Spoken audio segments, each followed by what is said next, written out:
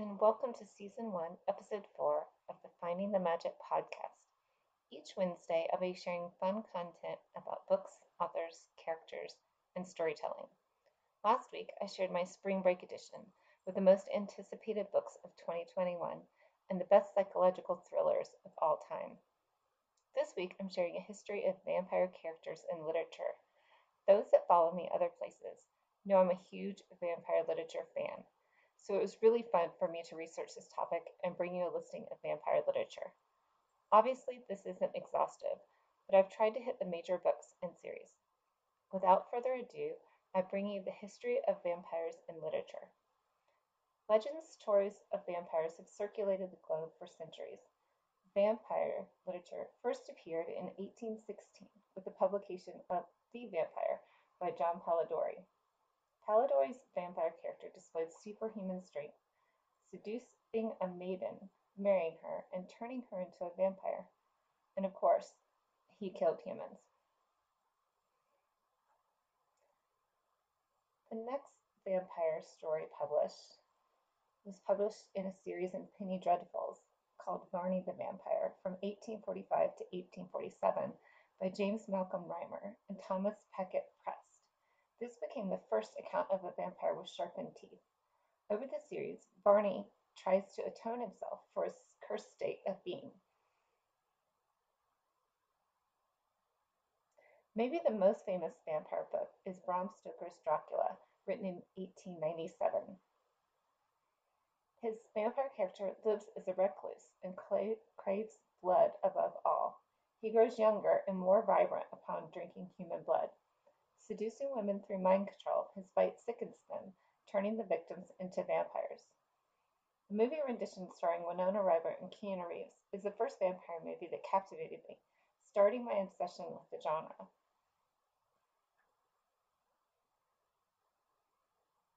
It may have been Anne Rice that repopularized vampire fiction in the 1970s with her Interview with a Vampire novel. As opposed to Stoker's rendition of the species, Rice's vampires are sensual and emotional. They tend to feed off their victims rather than kill them, enjoying the experience much like enjoying a fine wine. The rules dictate that they shouldn't be to kill, but to sustain themselves. Older vampires become stronger and don't require human blood, but drink it for pleasure. Rice's vampires can be killed by the sun, by fire, or by losing their hearts.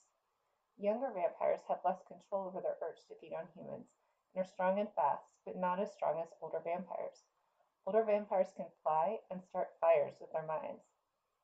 All the vampires can influence humans with their minds and compel one to take action, as well as making them see images.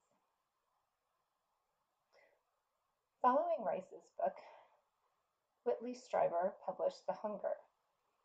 This may be the first series to propose vampires as a separate species, not turned by blood or created by monsters.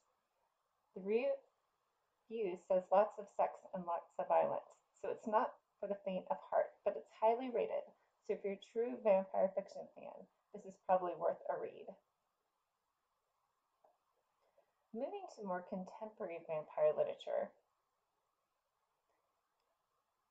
is The Vampire Diaries by L.J. Smith. First published in 1991 and now a hit TV series with not one but two spin-offs, The Vampire Diaries beginning with The Awakening. This may be one of my favorite vampire series. L.J. Smith's vampires burn to death in the sun, but can be protected by rings spelled by witches specific only to that vampire. They can be killed by a wooden stick to the heart or having their heads or hearts ripped off or torn out. In this series, one can become a vampire by drinking vampire blood, dying, and then feeding on human blood. The vampires crave human blood, but animal blood will sustain them.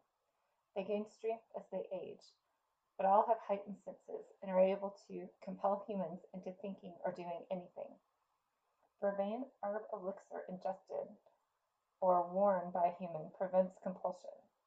The vervain also weakens vampires, but they may build up a tolerance to drinking it. Witches are a big part of the series as well. A being can never be both a witch and a vampire in the series, however. Hybrid vampires and werewolves are possible. The series spin-offs are The Vampire Diaries on Netflix, as well as the originals and Legacies, now popular next book series. My next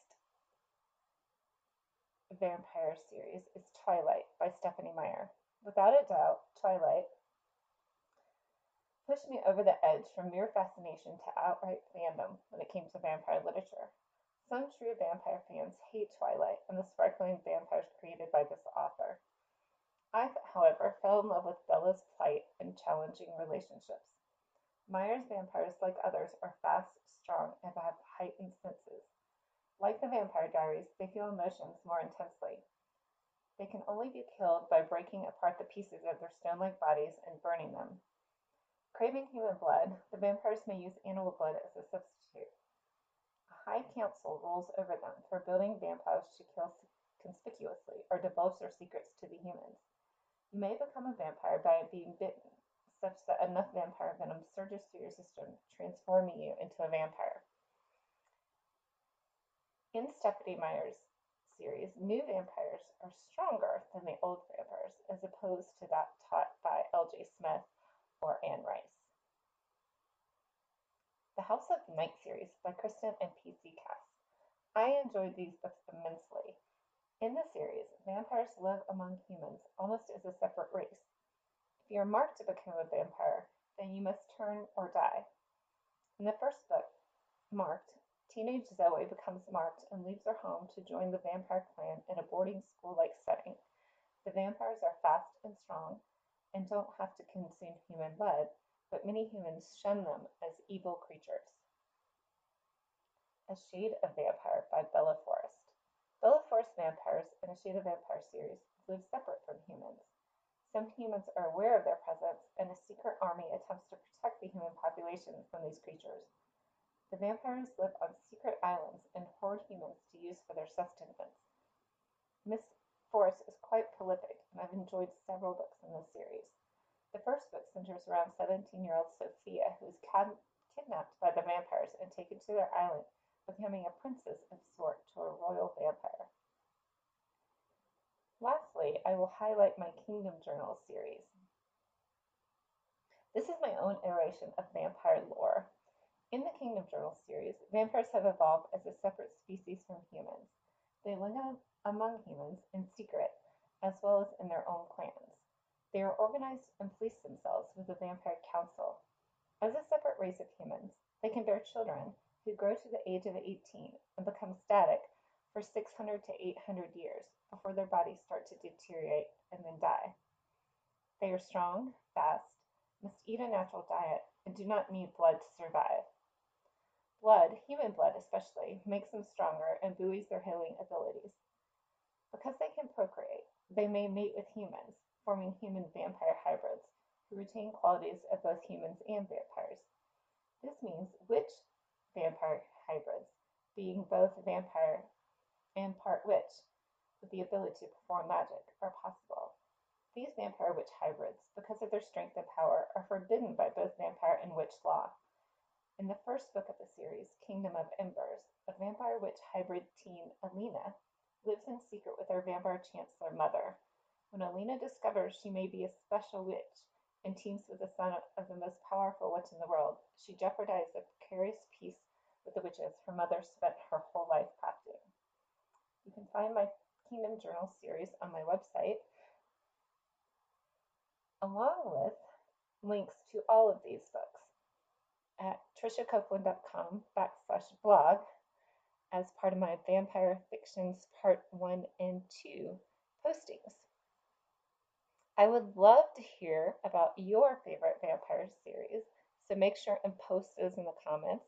I know there are many, many other vampire books that could be reviewed, but this is just a highlight of some of my favorites, as well as some of those that influenced me. When I started to write about vampire fiction, I felt very overwhelmed. I love vampires. I wanted to write about them, but I wanted to be different enough from what others had created. And my Kingdom Journal series, although it started out as a vampire series, is a lot witch-based, as you will find when you read it. As I said, Alina is a vampire witch hybrid, and she finds a witch who is also a special witch like her, and they are a trinity of witches who have to break a curse on the witch lines, damning them to their souls to purgatory. So it actually became more of a witch series than a vampire series, but there's still many fun vampires in the series. And the prequel about Alina's mother, Anne, is definitely a historical fantasy vampire series that if you're a vampire lover through and through, I think will entertain. I'm so excited that you chose to join me for this podcast, and I hope you'll tune in next week to hear more about finding the magic in books. Thank you, and have a nice day.